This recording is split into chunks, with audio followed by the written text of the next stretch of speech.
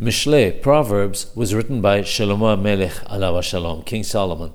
When he writes in Mishle that a foolish son is the grief of his mother, the Ben Ish Hai explains it as meaning that the foolish son mimics his mother's example of swearing not to do something again, and then regretting it, and then repeating the same action over and over again.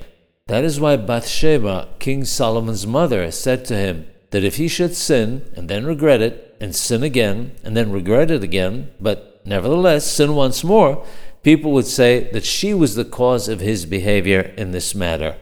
The reason is because she swore at childbirth that she would never be in this position again, but regretted it later and wished to be with her husband. Then, when she gave birth again, she once again swore never to do this anymore. This is an explanation of a foolish son is the grief of his mother.